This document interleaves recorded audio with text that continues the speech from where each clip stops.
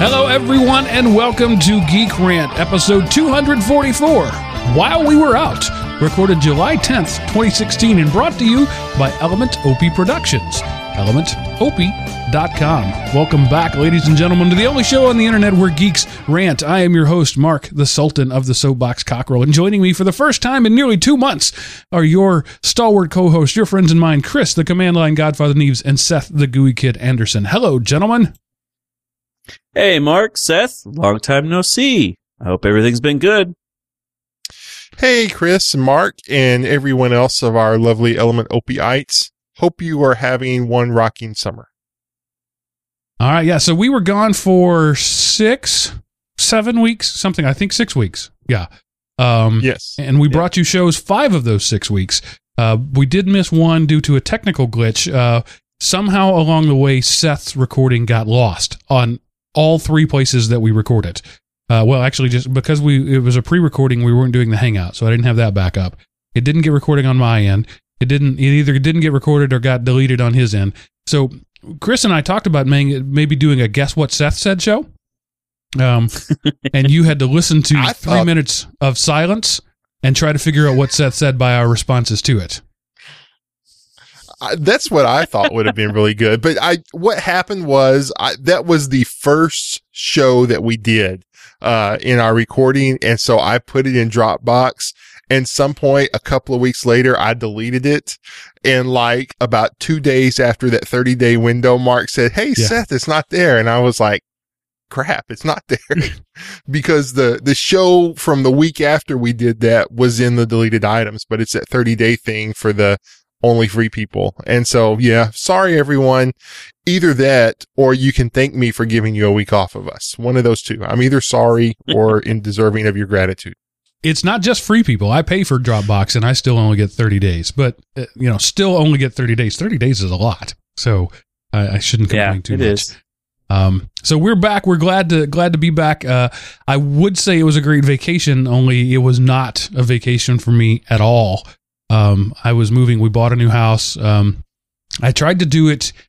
I didn't want to spend my friend capital. And by the way, if you're hearing a lot of room noise, hearing things, it just doesn't sound normal. It's because I'm in a new space and I just barely had a chance to get everything set up. You're lucky we're here at all, frankly. I was working on this as early as today, getting it all set up, or as recently as today. So things aren't quite like they will be, but they're at least getting there. So but we didn't want to put you off another week. Actually, to be honest with you, it's been really nice not recording a show. I miss you guys and I miss doing it, but it was really nice having my Sunday nights. Honesty check. What do you guys? Did you feel the same way? Yeah, I did.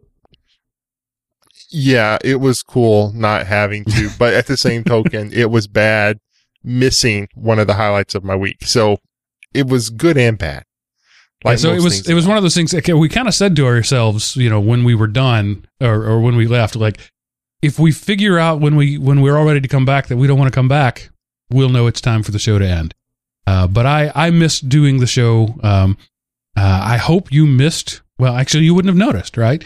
That was the way we tried to do it.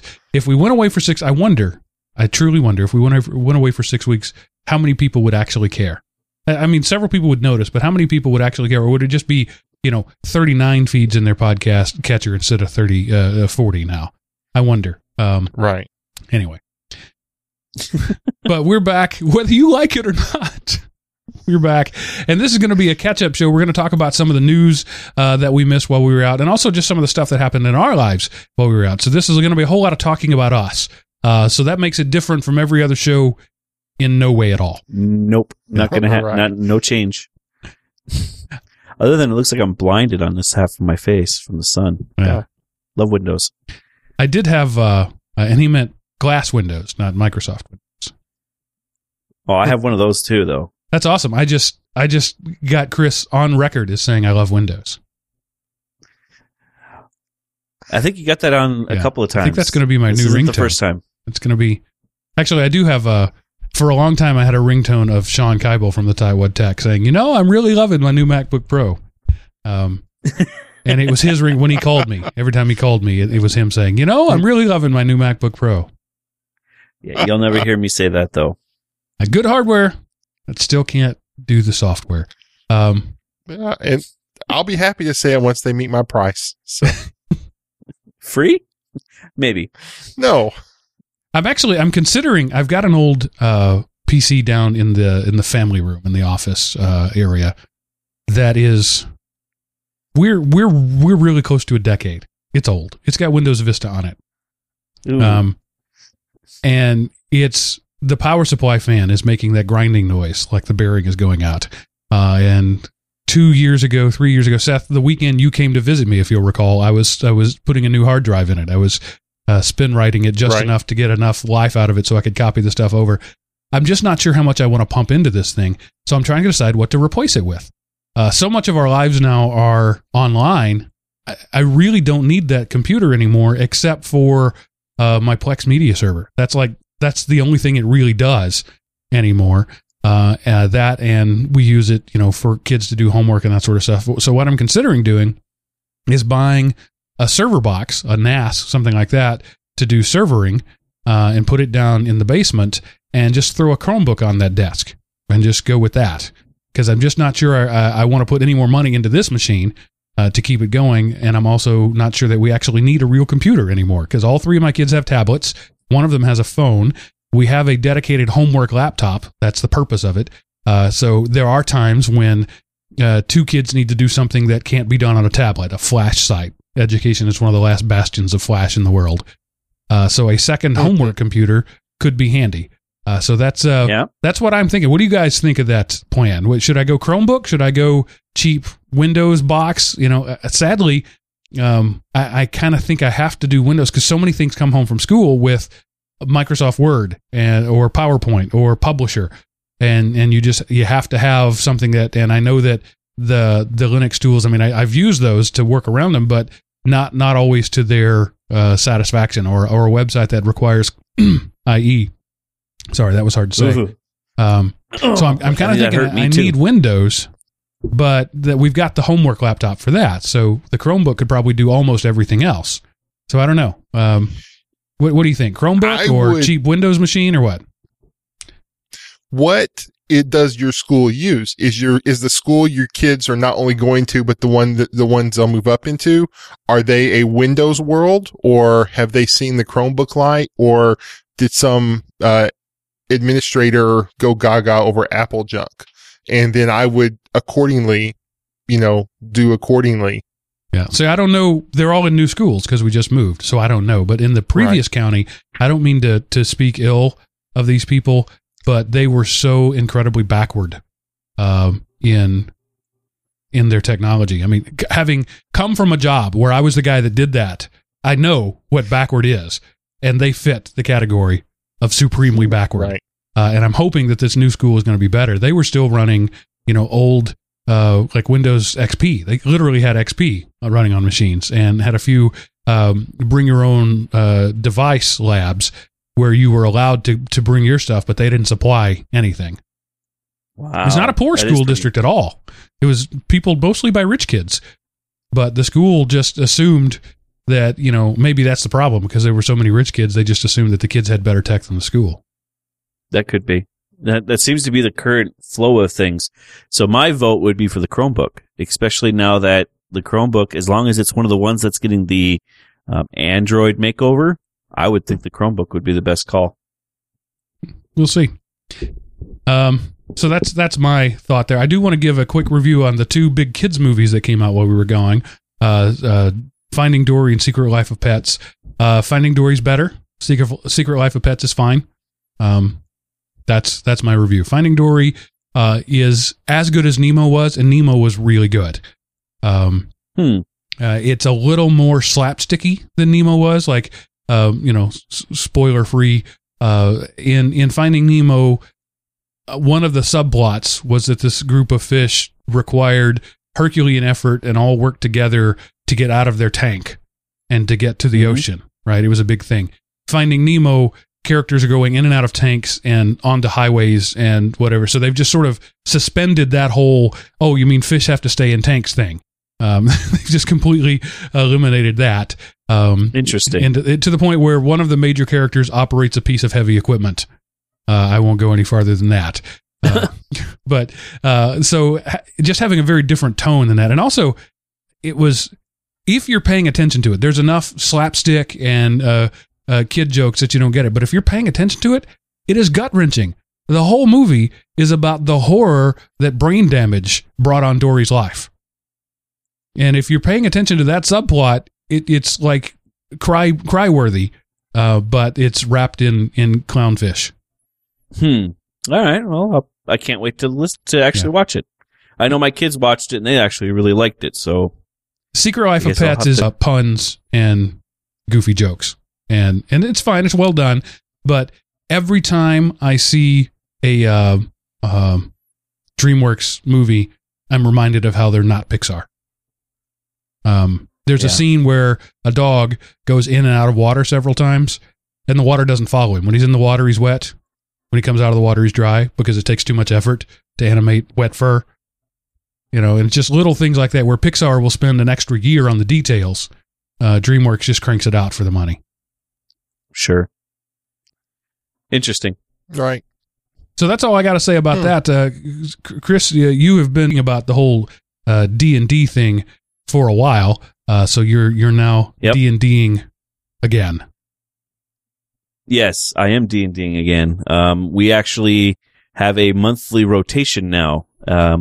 But running a group, because I'm the game master, a dungeon master, for 14 people is difficult. Difficult in the monumental way of I have to try and usher these people to a common thought process. And when you have ages between the youngest one is 7 and the oldest one is like 30, it's a very interesting process to keep all the people on the same page. Wish I could offer some salient commentary on that, but I got nothing. Yeah, it is. Yeah, it's just the way the thing is. Most gaming groups are 6 people, and that still is a monumental task to keep 6 people going on the same roll. So, doubling that and then, it's a mess. But so far, after 2 nights, 2 nights of sessions with me, everyone's having fun and no one's died. So that's a good sign, right? No characters have died, or no people have died? Other than the bad, no people have died, obviously enough, but no characters have died. There was a couple that were close.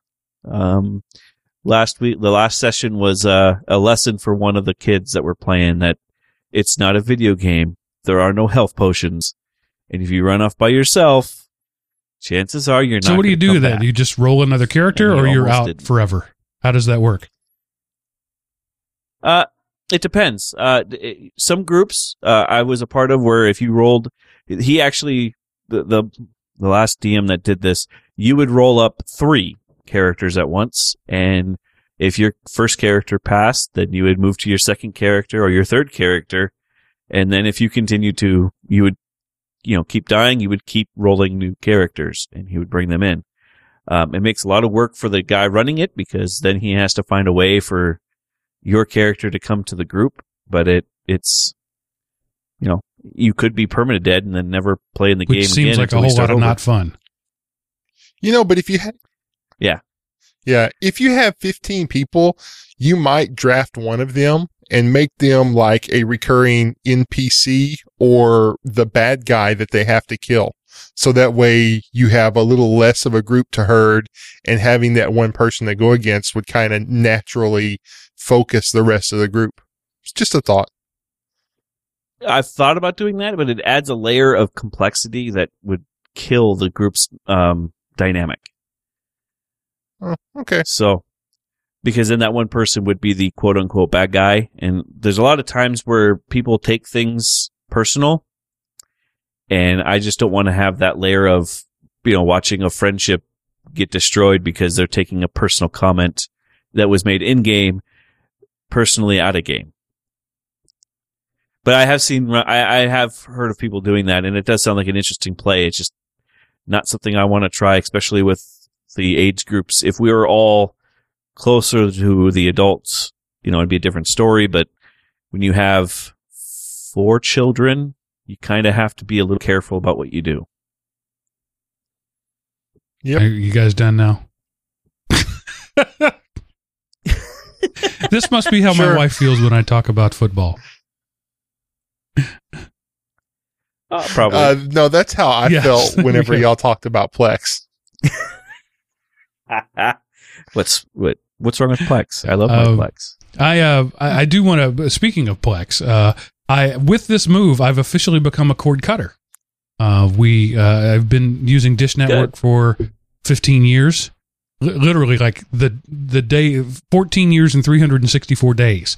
When I called him up to cancel my service, the guy was like, "You know that tomorrow will be your 15-year anniversary, right?" I don't care. And he's like, "What's the problem? Is it costing too much? Is it?" And I didn't want to have that conversation with him because he was going to offer me some for 10 months. We'll knock it off by 50%. No, I want it to be gone forever. So I just told him, this is a line that worked for me, guys. If you're trying to cut a service, just tell them my family has decided we're not going to watch TV anymore. When you make it like a moral decision like that, they got nothing. And you know, they transfer you to a customer retention expert. His whole job is to make sure you don't quit. So once he realizes that you're going to quit, he's done. He's like, "All right, fine, you're disconnected. Bye." He was done with me. Yep. I had a very similar experience when I did my cord cutting, which was interesting because they asked, well, how much during the whole exit interview thing that they were doing, he asked, well, how much TV do you actually watch in a week?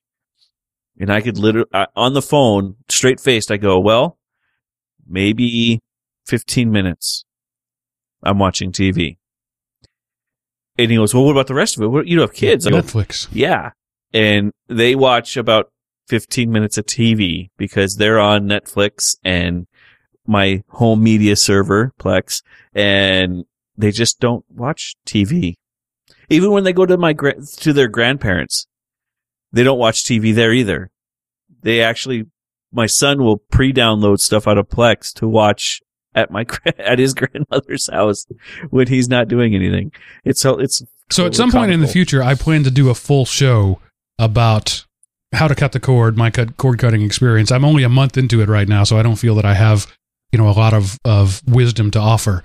But I will say, we're not missing anything. A lot of the convenience is gone, right? Dish Network, DirecTV, Comcast, these guys have had decades to mature their product. The cord cutting people, they're all relatively new. I mean, you go back, Netflix is probably the oldest of the bunch at about 10 years old.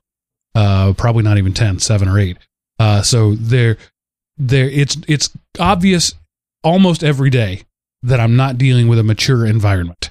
Things are harder to do, takes more steps to do less work, that sort of thing. But we're not missing anything in terms of content. And we're paying about just under half. I did bump up my bandwidth in anticipation of it. And as I mentioned before, I have to be Xfinity again. I hate Xfinity. I hate Comcast. But nobody else services this house, so I had to go back to it. And I've been reintroduced to the world of caps, data caps. So we have a terabyte cap now. They just recently moved that from 300 megabits. Like the week before we moved in, it was 300 megabits, and then they made a thing and said now it's a terabyte. Well, we're 10 days into the month, and I'm at 220 gigabytes now. So the 300 meg limit would have just really blown me away. But I'm eyeing that terabyte. I'm not sure we're going to be able to stay under that. And then it's like $50 a gig to go over. I mean, it's really expensive to go over. Right. Welcome to my everyday. So at that point, I'll be QoSing some things. And one of the things I've been having to tell my kids is, because it's different for them, don't walk away from the Roku and just, when you're not watching it, don't just walk away. And don't just turn off the TV and walk away. Because I came home one day and, Disney Channel had been streaming for who knows how long. Streaming 1080p full high def. Yep. Nobody's in the room. The TV's not even on. And so that's been some retraining. And I have the fancy Harmony remote. I was able to tell it when the TV turns off, turn the Roku off too. Go ahead and do that. Well, that's good. That's good. Yeah, I had a very similar talk with both my daughter and my son, who are notorious. So it's a whole new world, and it may be, you know, I have not ruled out the possibility of going back if it's a less enough of an experience. That's not the word. That's not even the right way to say it. But if the experience is poor enough as compared to what we had, I'm not opposed to going back. It's not some moral thing. But I was paying $120 a month every month for Dish Network on top of my Netflix and my cable and my Google Play and my Amazon Prime. So, you know, I was already paying $120 a month on top of everything. So now I've bumped up my bandwidth, which cost me a little more, and then cut all the other stuff out. And I've stuck an antenna up in the attic, and I got 51 channels.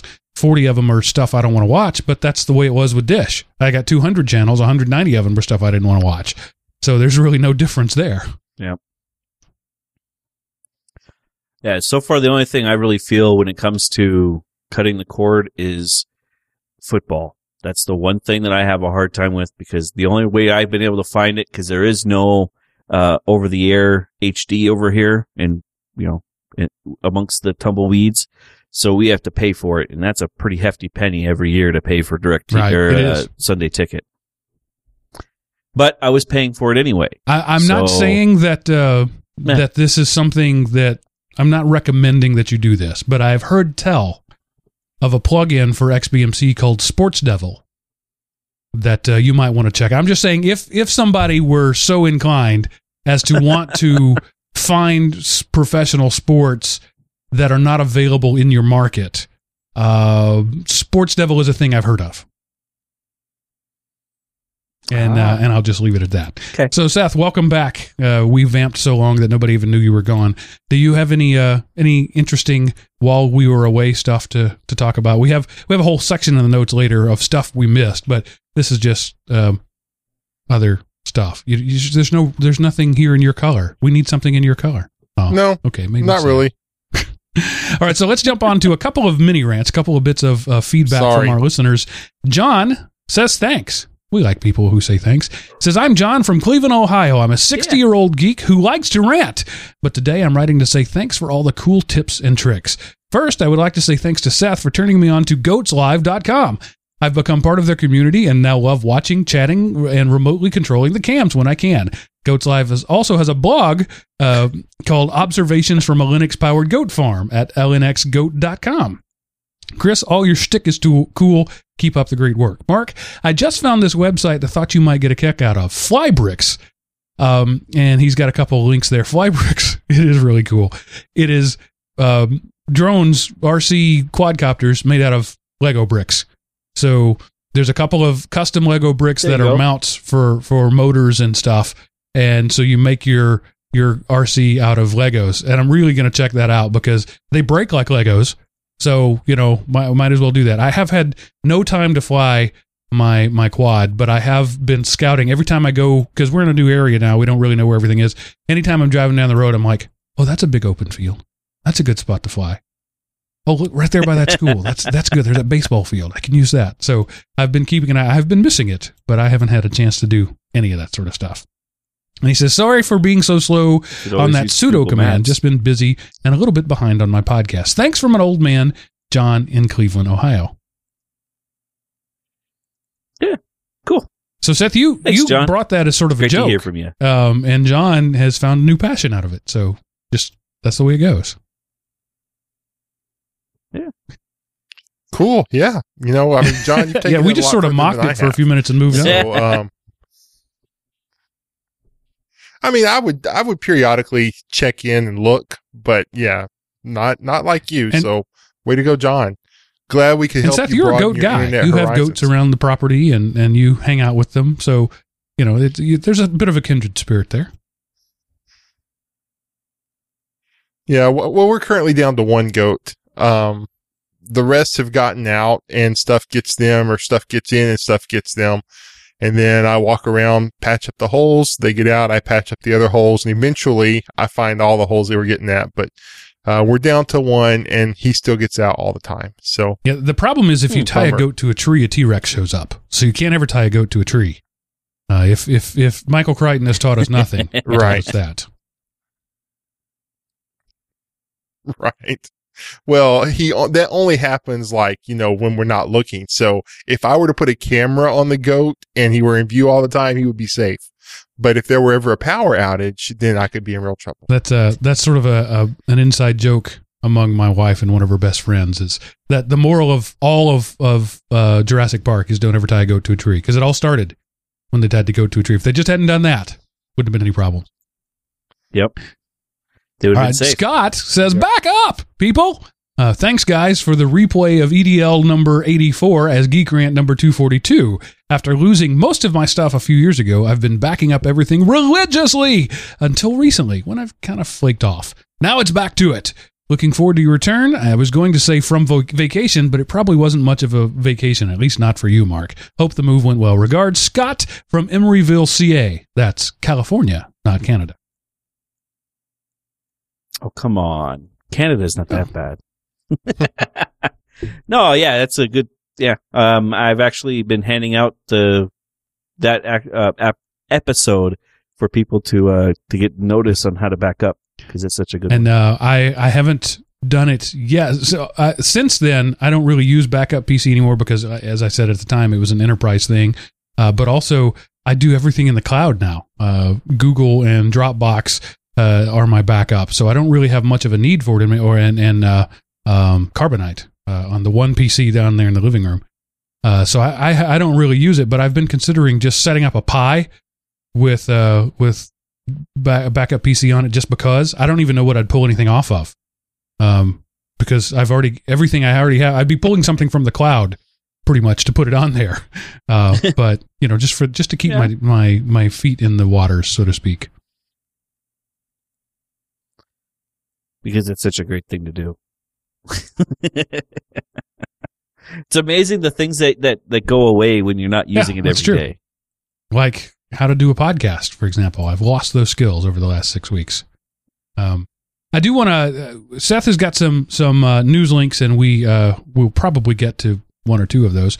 But I did want to talk about some of the things that we missed, things that I would have commented on had we been here, and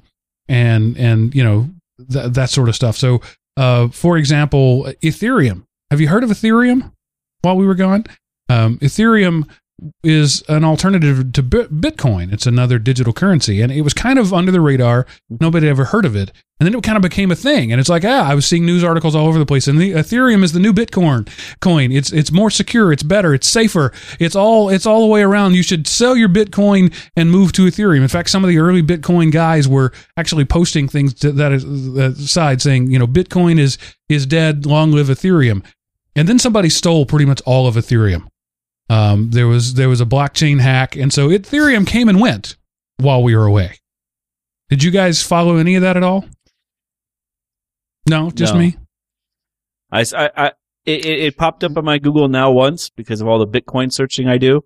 But so it popped up on Google Now, and then it just, as quickly as I read the story, it disappeared off of my Google Now, and I haven't seen it since. So it's like, oh, that was a thing. Okay. Yeah, no, it came and went, and I didn't notice. Yeah, so I'm super. It happened. Go ahead. Okay. I found. I was searching for it because I was like, Ethereum. What's that? I got to read about it before the show starts. And then I found this one article where they're like doing a hard fork, maybe to try to go back in time before the blockchain hijack and everybody gets their stuff back. Maybe. Well, that's the current state. That's where they are right now. But basically, with super simple, I always get excoriated for simplifying things. But a guy found a predictability in the Ethereum algorithm. That's the simplest way to put it. There was something that was not as random as he thought it could be. So he was able to go through and essentially pwn like 40% of the total wealth of Ethereum. I mean, that's big.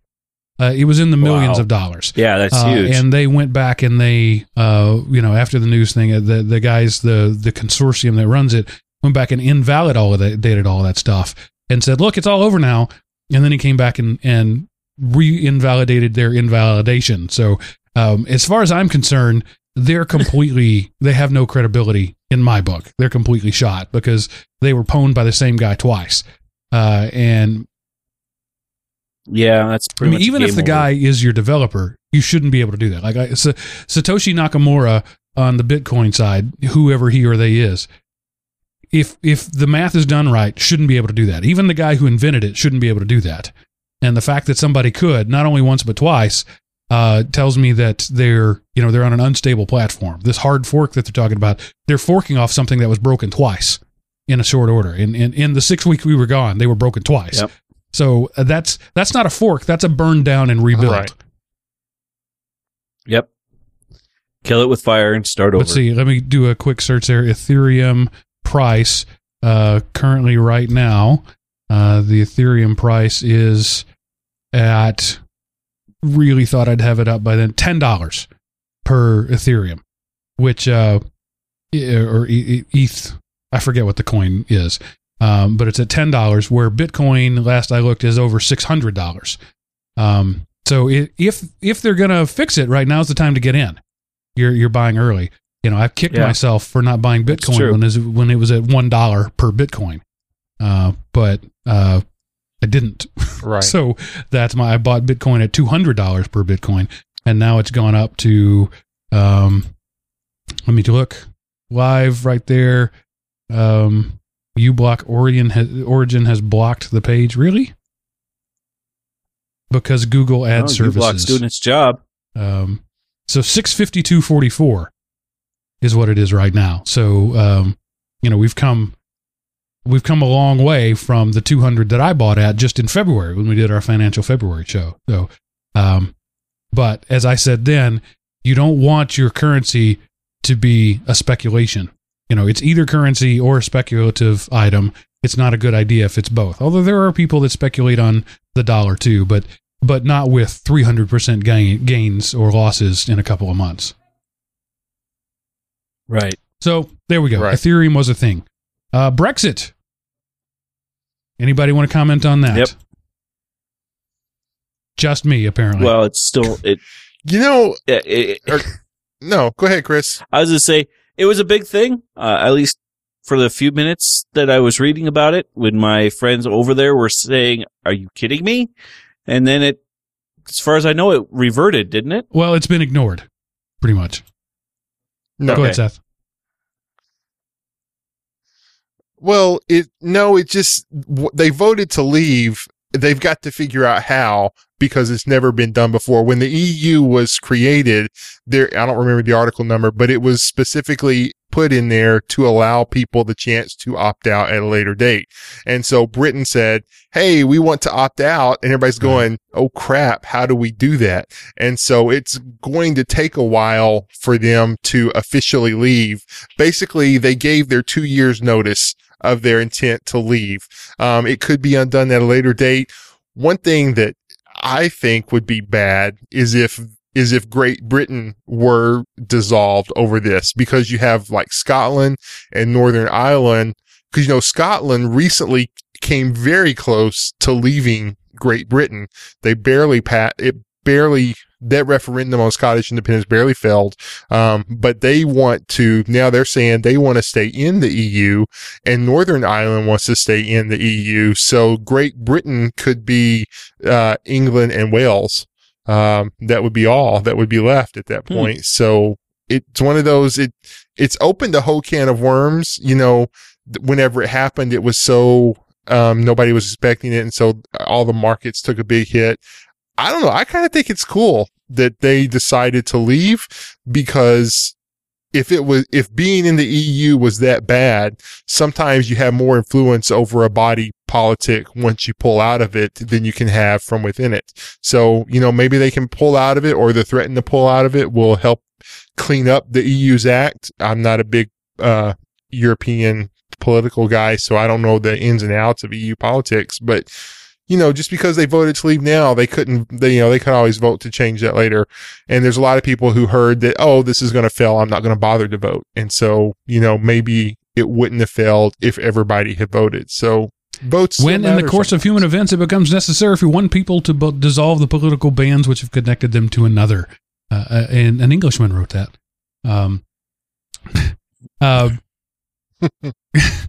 Those darn English. As I understand it, and I'm not at all an expert on British law, but I heard a British guy say this. I heard an Englishman say this on another podcast, that those referendums, it's something, I don't know about unique, but certainly unusual to the UK. We don't have anything like that in America, where anybody can put a referendum out. So an individual person can put it out for a vote. So we have something at the White House, the White House petition something or other, but it's completely non-binding there. The agreement is if it gets a certain number of things, the White House will look at it. The way I understand it here is that any citizen of the UK can put something on the referendum, and all of the UK can vote on it. But I believe it is also relatively non-binding, that they don't have to do what it says. But when 70% of your population votes on something, it's obviously important. Now, it passed 52 to 48. It was a very narrow margin, but they had a 70% voter turnout. What gets a 70% voter turnout ever? So obviously this is something. Yeah, it's a big one. This is something for politicians to pay attention to. And their current prime minister just resigned, said, "Nope, I ain't touching this third rail. I'm done." So now they're in the process of doing a whole new prime minister who's going to be stuck with this Brexit thing. Do I do it? Do I not? Do I tick off 52% of my population? What politician wants to tick off 52% of his population? Nobody. So it's a political hot potato, but it definitely, I think, as you pointed out, Seth, it illustrates some serious discontent among the British populace. And that's something you got to address. Yep. It'll be interesting to see what all happens after the fact now. Yeah. Now that this has all been done, if it actually ends up becoming we're done, see ya, what's that going to do to the global market that we are currently using? Yeah. Well, because Britain was one of the stronger nations of the EU. And so if one of the stronger economic entities pulled out, then all of a sudden the entire union becomes weaker because, look, they only lost one member, and there's lots of countries that have a larger population. But when that one member was the richest guy, or one of the richer guys, true, you only lost 1/15 or however many there are, but you might have lost 1/8 of the wealth. So, and that's a big hit because you have, if you follow the news at all, Greece is always one drachma away from defaulting on billions of pennies, I guess, by our currency. And then, Spain and Italy and Portugal, they're ready to all of a sudden become insolvent. So you have a lot of people in the EU teetering on the brink of economic collapse. And if the rich guys leave, then, what's left for the others? So that it could be a very big deal. But like I say, maybe it will force the EU to address some of the underlying weaknesses, and it could be better for everybody in the long run. Or, if you're ultra paranoid, this could just be, bring us one step closer to the mark of the beast and the end of the world. You have to ask the question, what is it that makes so many people so unhappy? And was this just a bunch of people who said, burn the place down? And then when it passed, they went, oh, wait, you're going to burn the place down? I was just kidding. Didn't mean that. Can we go back? So, we just don't know, but it is definitely interesting, to see where they go. And, my Texas friends, every few years, Texas talks about seceding from the Union. And so there was, after this, a Texit movement, they came, Texas exiting from the Union. But there's a significant difference here, and that is that when Texas rejoined the Union after the Civil War, they signed an agreement that said exiting is constitutes an immediate act of war against the U.S. That's different than the EU. So while Texas has something like 30%, I made that number up, don't quote me on it, but somewhere around 30% of all active military are there. Those active military are sworn to serve the Constitution of the United States, not Texas. And so it's a big deal. So basically, what would happen is the Texas governor declares the intent to secede, and 30% of the population of the U.S. military would show up at his door and say, because they're all right there. So Texas people, just back off. It ain't happening. We agreed. That'd be a pretty quick. Well, yeah, and while Texas is one of the larger states, and it does contribute to, it puts more into the government financially than the federal government pays out. Imagine having to go it on your own. Then you have currency, you have state and federal obligations and ambassadors and everything, and it just becomes an unsupportable mess. So while in theory it would be good to leave the U.S., all of a sudden my U.S. dollars would be worthless. So, and I don't think I would want that. Not a good idea. Not going to happen. Cool it, Texans. You're not as cool as you think you are. And I say that as a Texan. Knock it off. Also, while we were gone, we pretty much know who our political candidates are going to be. Donald Trump and Hillary Clinton have clinched, to use a sports term. They've gotten all the delegates they need, though there have not been any conventions yet. So what's interesting about that is that the delegates, once they get to the convention floor, are empowered to vote however they want. They're supposed to throw their votes to, whoever their state went for or whatever, but the individual delegates themselves have the right to not do that. And there have been some people throwing around some blustering about, I won't vote for Trump or I won't vote for Hillary. I don't think any of that's going to happen. I think Trump and Hillary are the nominees. And it really is, in my case, as I was talking about in a previous episode, we've gotten what we deserve. When these two people are our candidates, we got nobody to blame but the American populace. This was our version of burn the whole thing down. Oh, wait, really? I didn't mean that.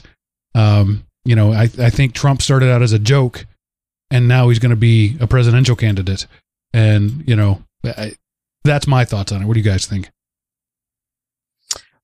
I think it's now we get to look at which poison do we want to drink as a country, because either one I think is a poison.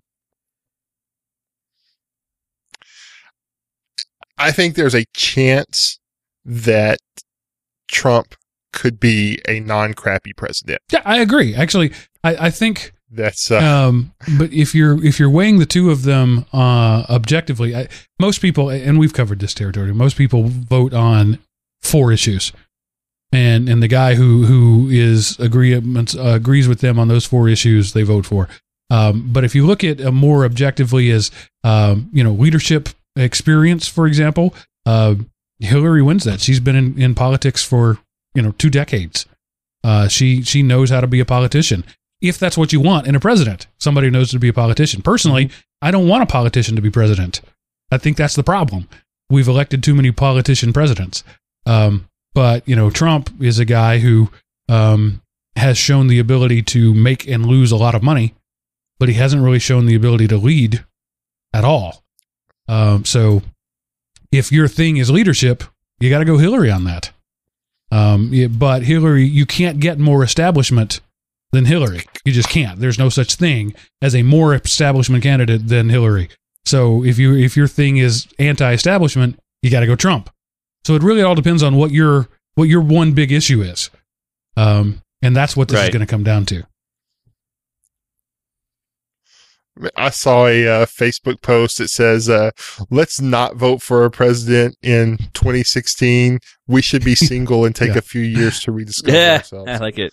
So I can't think of many scenarios where either one is not a disaster for this country.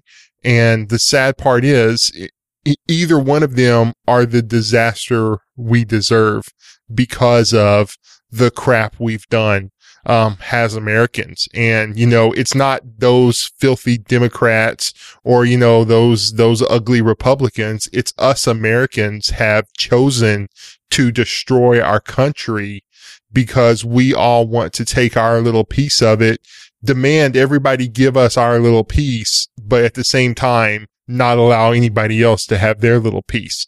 Nothing's going to happen like that.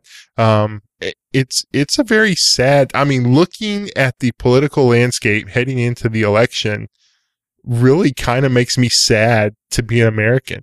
I agree completely. It's sorry. Yeah.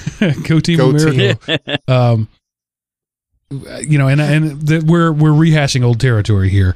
I can only hope that this is the wake up moment where the world looks up and says, really?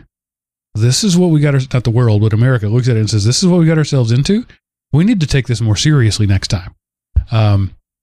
Yeah. I would like to believe that. I don't think it really is. I think he's going to have to be, he or she, whichever it is. I think that president would have to be like worse than Carter. We would have to have 60% unemployment and inflation through the roof, and for America to wake up. Is if they just keep doing little things like taking away civil liberties, well, that doesn't mean anything. As long as I got my Game Boy, I'm fine. If all they're doing is taking away rights, well, that doesn't mean anything. I've still got an iPhone. It's going to have to be, misery for years for the American people to wake up. As long as they're still relatively happy, then I don't think it's going to matter. And that moves into this next thing. We're hitting a point right now where mortgage rates, maybe not the lowest in history, but darn close to it. 3% down, 3% interest rates. Are you kidding me? That's unheard of. And if you're a buyer, that's great, right? It means I can now buy a house at 3% down. I can buy a $100,000 house and put down $3,000. That's less than a down payment than most people put on a car. So I can buy a house with a 3% down payment. And so they're looking at that thing. That's a good thing. Me, as an amateur economist, I look at that and I am scared to death of that. That is a harbinger of doom. When the mortgage rate is 3% down, 3% interest. That's terrible. We've went back in time 15 years, and what happened 9 years ago? It's, I don't know. It is so. Here's what we need to do. We need to bribe Anonymous to crash Facebook on like September 15th and just crash Facebook and not allow it to work until November 5th. That would piss Americans off more than anything, except possibly blowing up a football stadium on Sunday. Either that or taking away, if we could get both of those things to happen, then we'd have a pissed off country willing to change and do something to fix the crappy situation we've gotten ourselves into. But outside of those two things, I don't know. You can, it's just, like I say, it's a sad and depressing time to be an American, I guess. I don't know. Sorry, I'm in a bad mood today. Yeah, you're awful downer today, Seth. What's new? I'm all for lowering interest rates and lowering the barrier. I bought this house because interest rates were lower than I've seen them in my adult life. My previous house, the one I bought in 1999, right. I got a 6 3/4% interest rate, and I stole that. That was champagne and caviar times awesome. Right there. 6 3/4% interest was the lowest interest rate anybody had ever heard of. And now I got this one for under 4. It was 3.7, I think it was, something like that. Ridiculous. Wow. At that point, think about it. Banks, they're not making any money on the interest anymore. So what are they making money on? They're making money on fees, on foreclosures, on people failing. They are loaning you money hoping that you can't pay it back. Because the last time a large group of people didn't pay it back, what happened? The banks were handed tons of money. Mm-hmm. So if I'm a banker and I'm thinking I can work hard for 3%, or I can do a bunch of junk loans and get a few billion from the government, what's the better thing for my stockholders? That's a twisted view.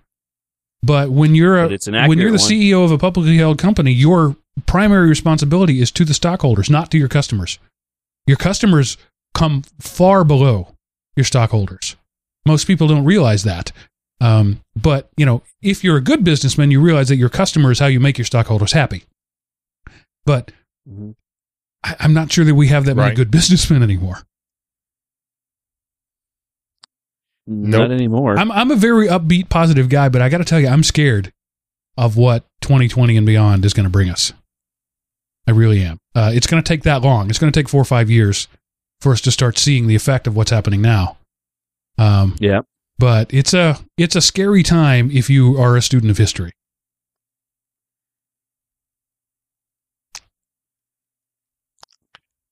Yep. All right. And this one thing, I'm not going to give it a lot of time, but it's current as in the news right now. A guy shot some cops in Dallas. This has been turned into a black or white thing. This has been turned into a dirty cop thing. This has been turned into all sorts of things. I just want to say this is a guy who shot some cops. Anything else is media spin and trying to usurp a terrible event for your agenda. This is a guy who shot some cops. All right. And if you want to talk about disaffected blacks or whatever, let's talk about the fact that the city of Dallas has a black chief of police. Up until the previous mayor was a black mayor, I think. I believe the current mayor is white. Most of the city council, more than half of it, is black. I've been out of Dallas for a while, but I'm pretty sure these numbers are recent true. If you want to talk about disenfranchised black, Dallas is not where to look.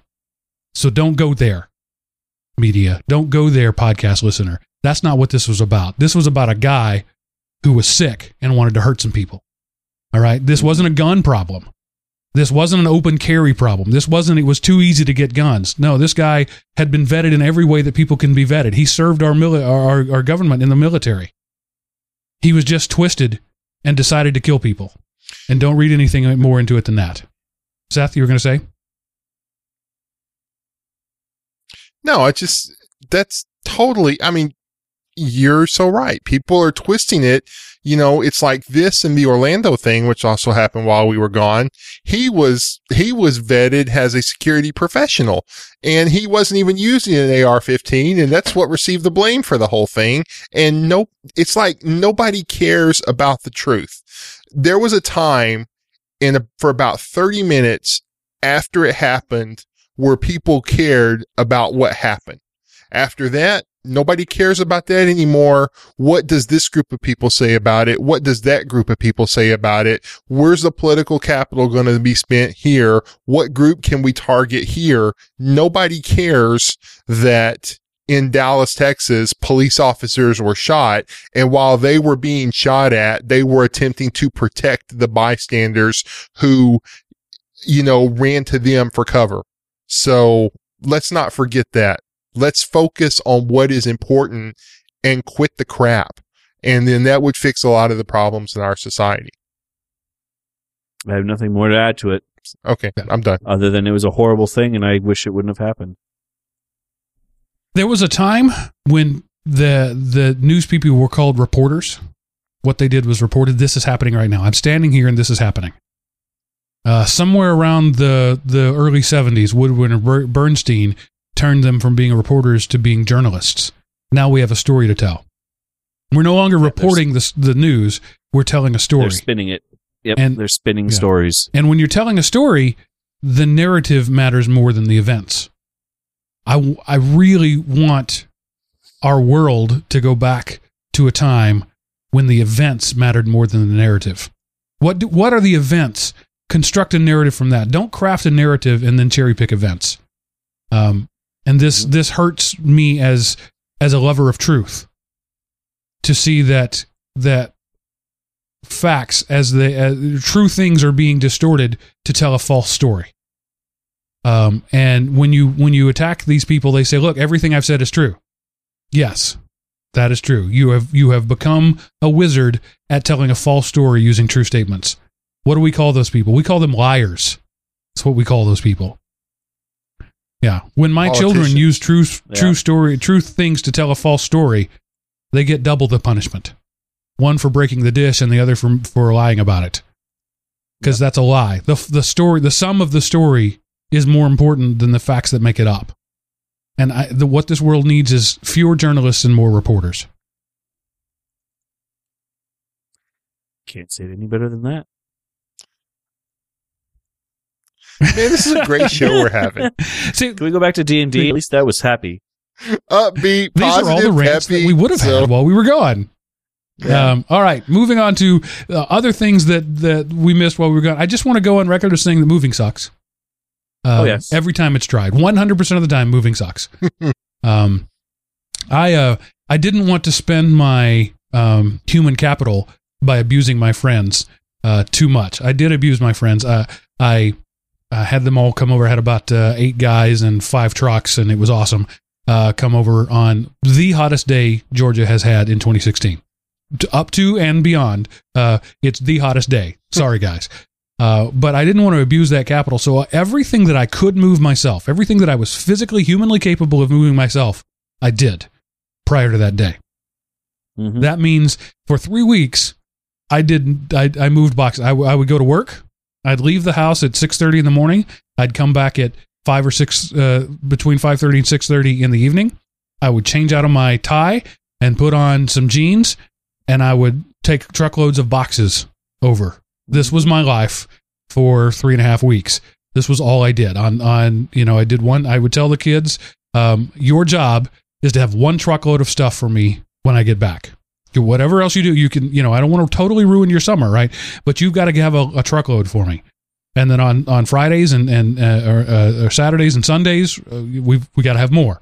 So sometimes if I was able to get off a little early, I would do more. But that's what I did. So I moved 5 people worth of stuff myself. My wife helped. So it wasn't entirely me, but I did most of it. And all the furniture that 2 or 3 of us could carry, we did. So when the guys got here, that hottest day of the year, all we had were the king-size bed upstairs that's made out of solid oak, a couple of dressers that are really heavy, the dining room table that's 8 feet of oak, that sort of stuff, the really heavy stuff. Everything else I'd already done. And my studio panels, which, you guys remember when I built the Pod, right? I built these things out of 8 foot by 4 foot by 6 inch, 3/4 inch plywood on 2x6 studs, filled as full as I could get it with soundproofing insulation. Each one of those weighs about 500 pounds. And the worst thing about that was not only did I have 10 of them, so I had 5,000 pounds, 2.5 tons of stuff to move, but I have no use for them here. And so we literally carried them out in my backyard and dumped them off in the backyard. They're trash. I abused these guys to carry 2.5 tons of trash because I didn't have any other place to do. I couldn't leave it there. Right? I couldn't just leave it in the rental. And I don't have any place here to store. So they're out in my backyard getting rained on, getting ruined. The wood is rotting. I'll go out there someday with a chainsaw and just hack them up into small enough pieces to put in the trash. But if anything, that's what I felt the worst about, was abusing these people to carry my trash. But they were stand-up guys. They all did it. And I bought them pizza and I will buy them a steak later. But I got to say, the last time I moved, before this one, right? The last one was, from Texas to Georgia, and you can't do that in the back of a pickup. So I had to hire guys, and it cost me nearly $20,000 when it was all said and done. It was very expensive. But so then I didn't do all the packing. The last time I did that before that was 1999. I was a lot younger and was a lot stronger. Mm-hmm. And I was reminded of, if you've seen the movie, Wedding Singer. The old guy punches the dude out, and he's just looked at him like, "What are you doing?" The old guy says, "I used to be a lot stronger." I would go to pick something up and say, "Oh, I used to be a lot stronger."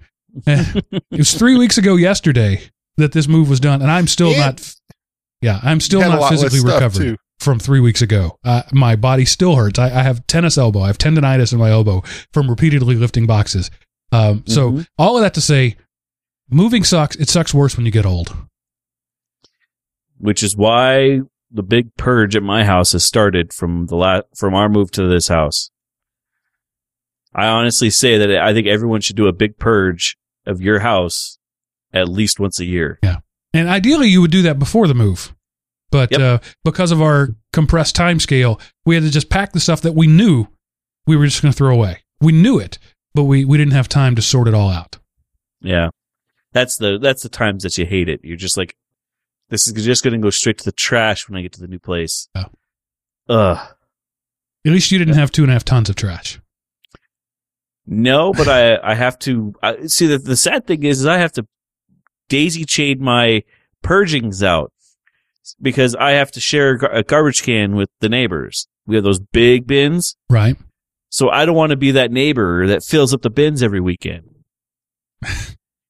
Yeah. So I there's 3 of them in the back in the alley that goes for the whole block. And so I'll end up going out there and putting a half a bag or a bag in each one once a weekend for my stuff from the home business that I had to close. Cause it's all stuff I'll never ever use again. You know, some of the things I'm keeping, you know, fish wire, fish sticks, all that other stuff. But, you know, the buckets and buckets of just metal frames, it's gone. It's amazing. So while we were away, while I was enduring that misery, Seth, you had both good news and bad news, and I'll let you attack those in whatever order you want to. Yeah, you know, my mom, she was pretty old. And then there was like a 3-week period where she was like, got violently ill at home, throwing up and stuff. And we had to take her to the hospital. And the last time, you know, there was a lot of stuff, but one of the things they found was cancer. But when they did the chemo, that made her sick. And so her body was shutting down. She had, like dementia and some wounds that had never properly healed. And she actually died. I guess it's been about a month ago she passed away. And so that was not fun.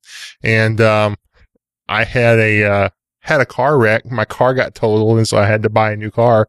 But at least I had good enough credit to get 0% APR. So, you know, that's good about that. So yeah, I will be glad when this summer is over because it's not been a fun and like it was kind of one of those, you know, funny sad moments. The podcast that we had recorded, and I had said in there, I know this is going to be the greatest week ever. And that was the week my mom had died. So I was like, man, that kind of sucks. But, you know, life goes on. She was old. And, you know, and for the last little bit, in a lot of ways, you know, that wasn't my mom anymore. But up until the day she died, she was, you know, would respond and you could tell, but then that last day you could tell something was wrong and she was just like, you know, just literally her body was just shutting down. And I came downstairs to I just look at her, you know, make sure she's okay. I realized she wasn't breathing.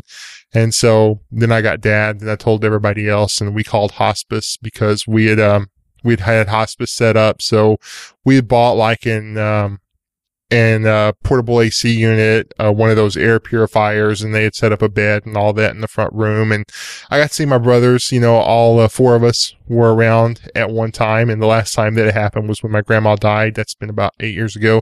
So it was cool to see all of us at once. And, but yeah, so, and I found out like we had the funeral on a Tuesday and the burial on a Wednesday, or it might have been a Wednesday and Thursday.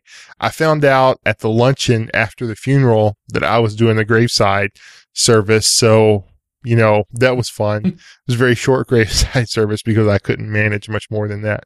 But yeah, so not the best of summer in the Anderson household this year. But she's not suffering anymore, so that's it's good. One of those things. The dumbest thing you can say is also the only thing you can say. I'm sorry for your loss. Yep.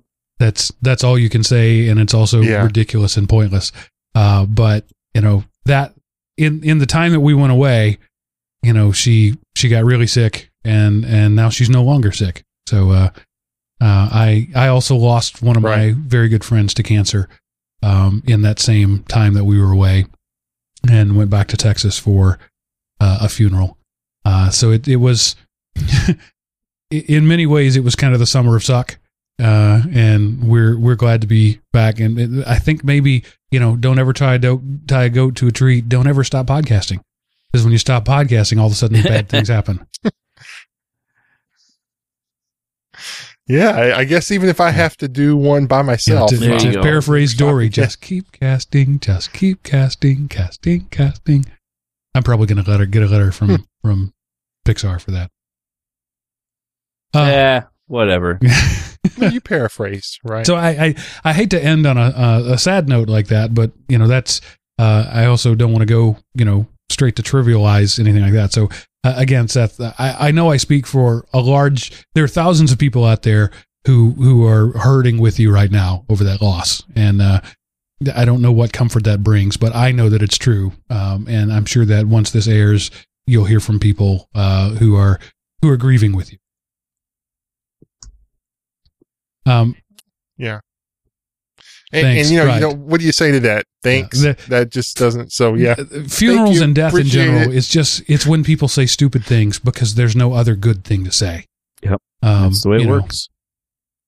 Well, and also because it's almost a taboo subject in our culture, or at least in the American culture. I'm sure in other cultures that are more open and still have a concept of a family that hasn't been beaten out of them, that it's not as bad, but death, major illness, sickness, passing, and recovery of grief, those are, there's not much that will offend people in America anymore, but talking about those things sure does. So, so consequently, we don't know how to. It's hard anyway, and we don't know how. So, of course, that's the curse of great blessing. We live in a culture where most people live into their 60s.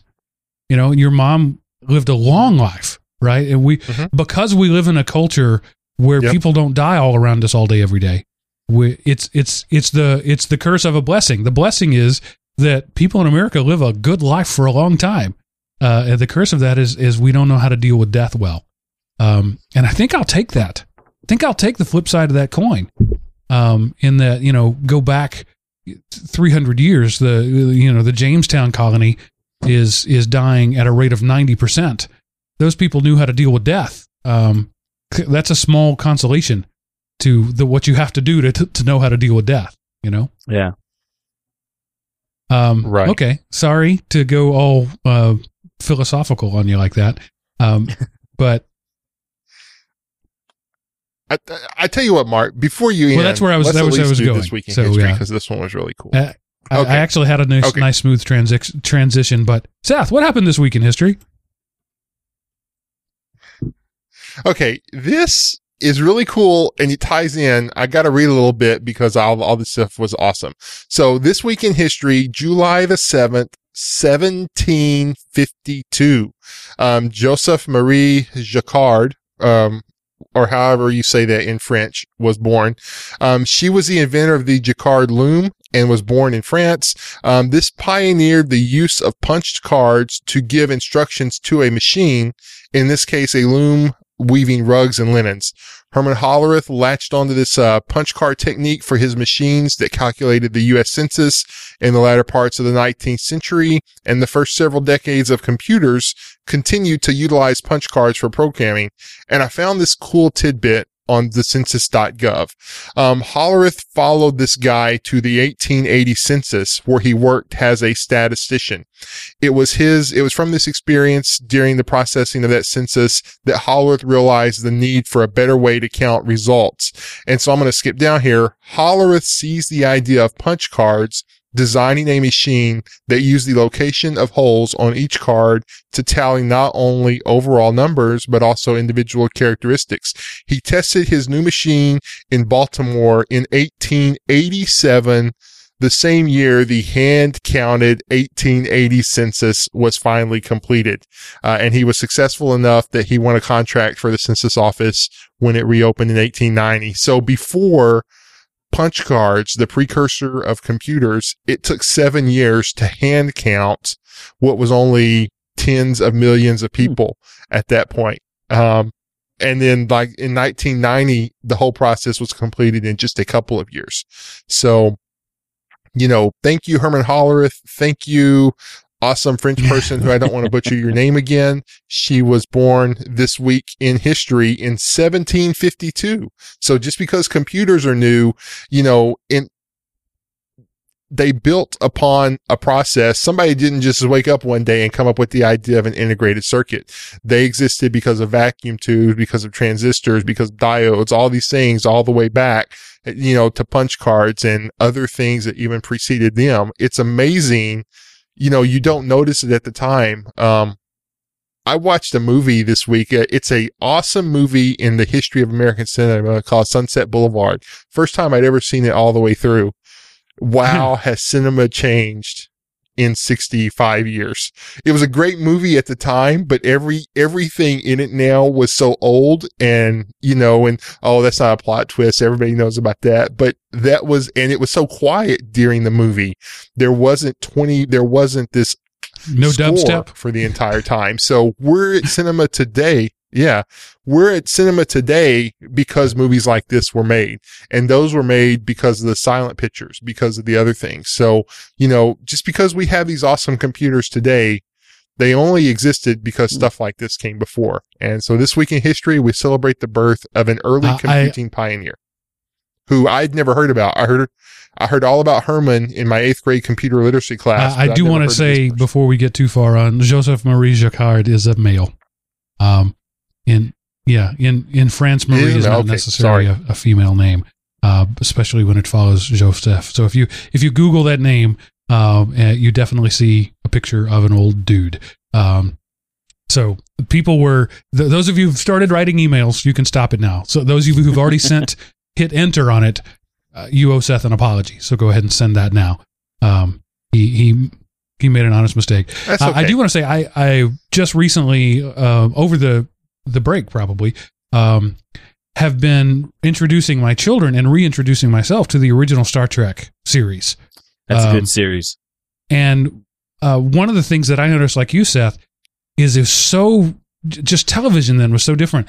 There's 12-second reaction shots when somebody says something, and you get that tight light that Roddenberry liked to use right around the raccoon eyes. And it's just, Spock just standing there staring at the screen for 11, 12, 13 seconds. And then a music hit. And then, there'll be 7 or 8 seconds of a guy just walking into a room with no dialogue, no music. That doesn't happen in modern television. Everything, There's a hit every 2 or 3 seconds at the most. It's either, you don't show a guy walking into a room and then delivering a line. He delivers the line while he moves, or there's music while he's walking, or there's a voiceover while he's walking. And when you watch that, the pace is so slow and so labored is how it feels to an audience today. And when you complain about modern people having no attention span, has media adapted to us, or has media created us?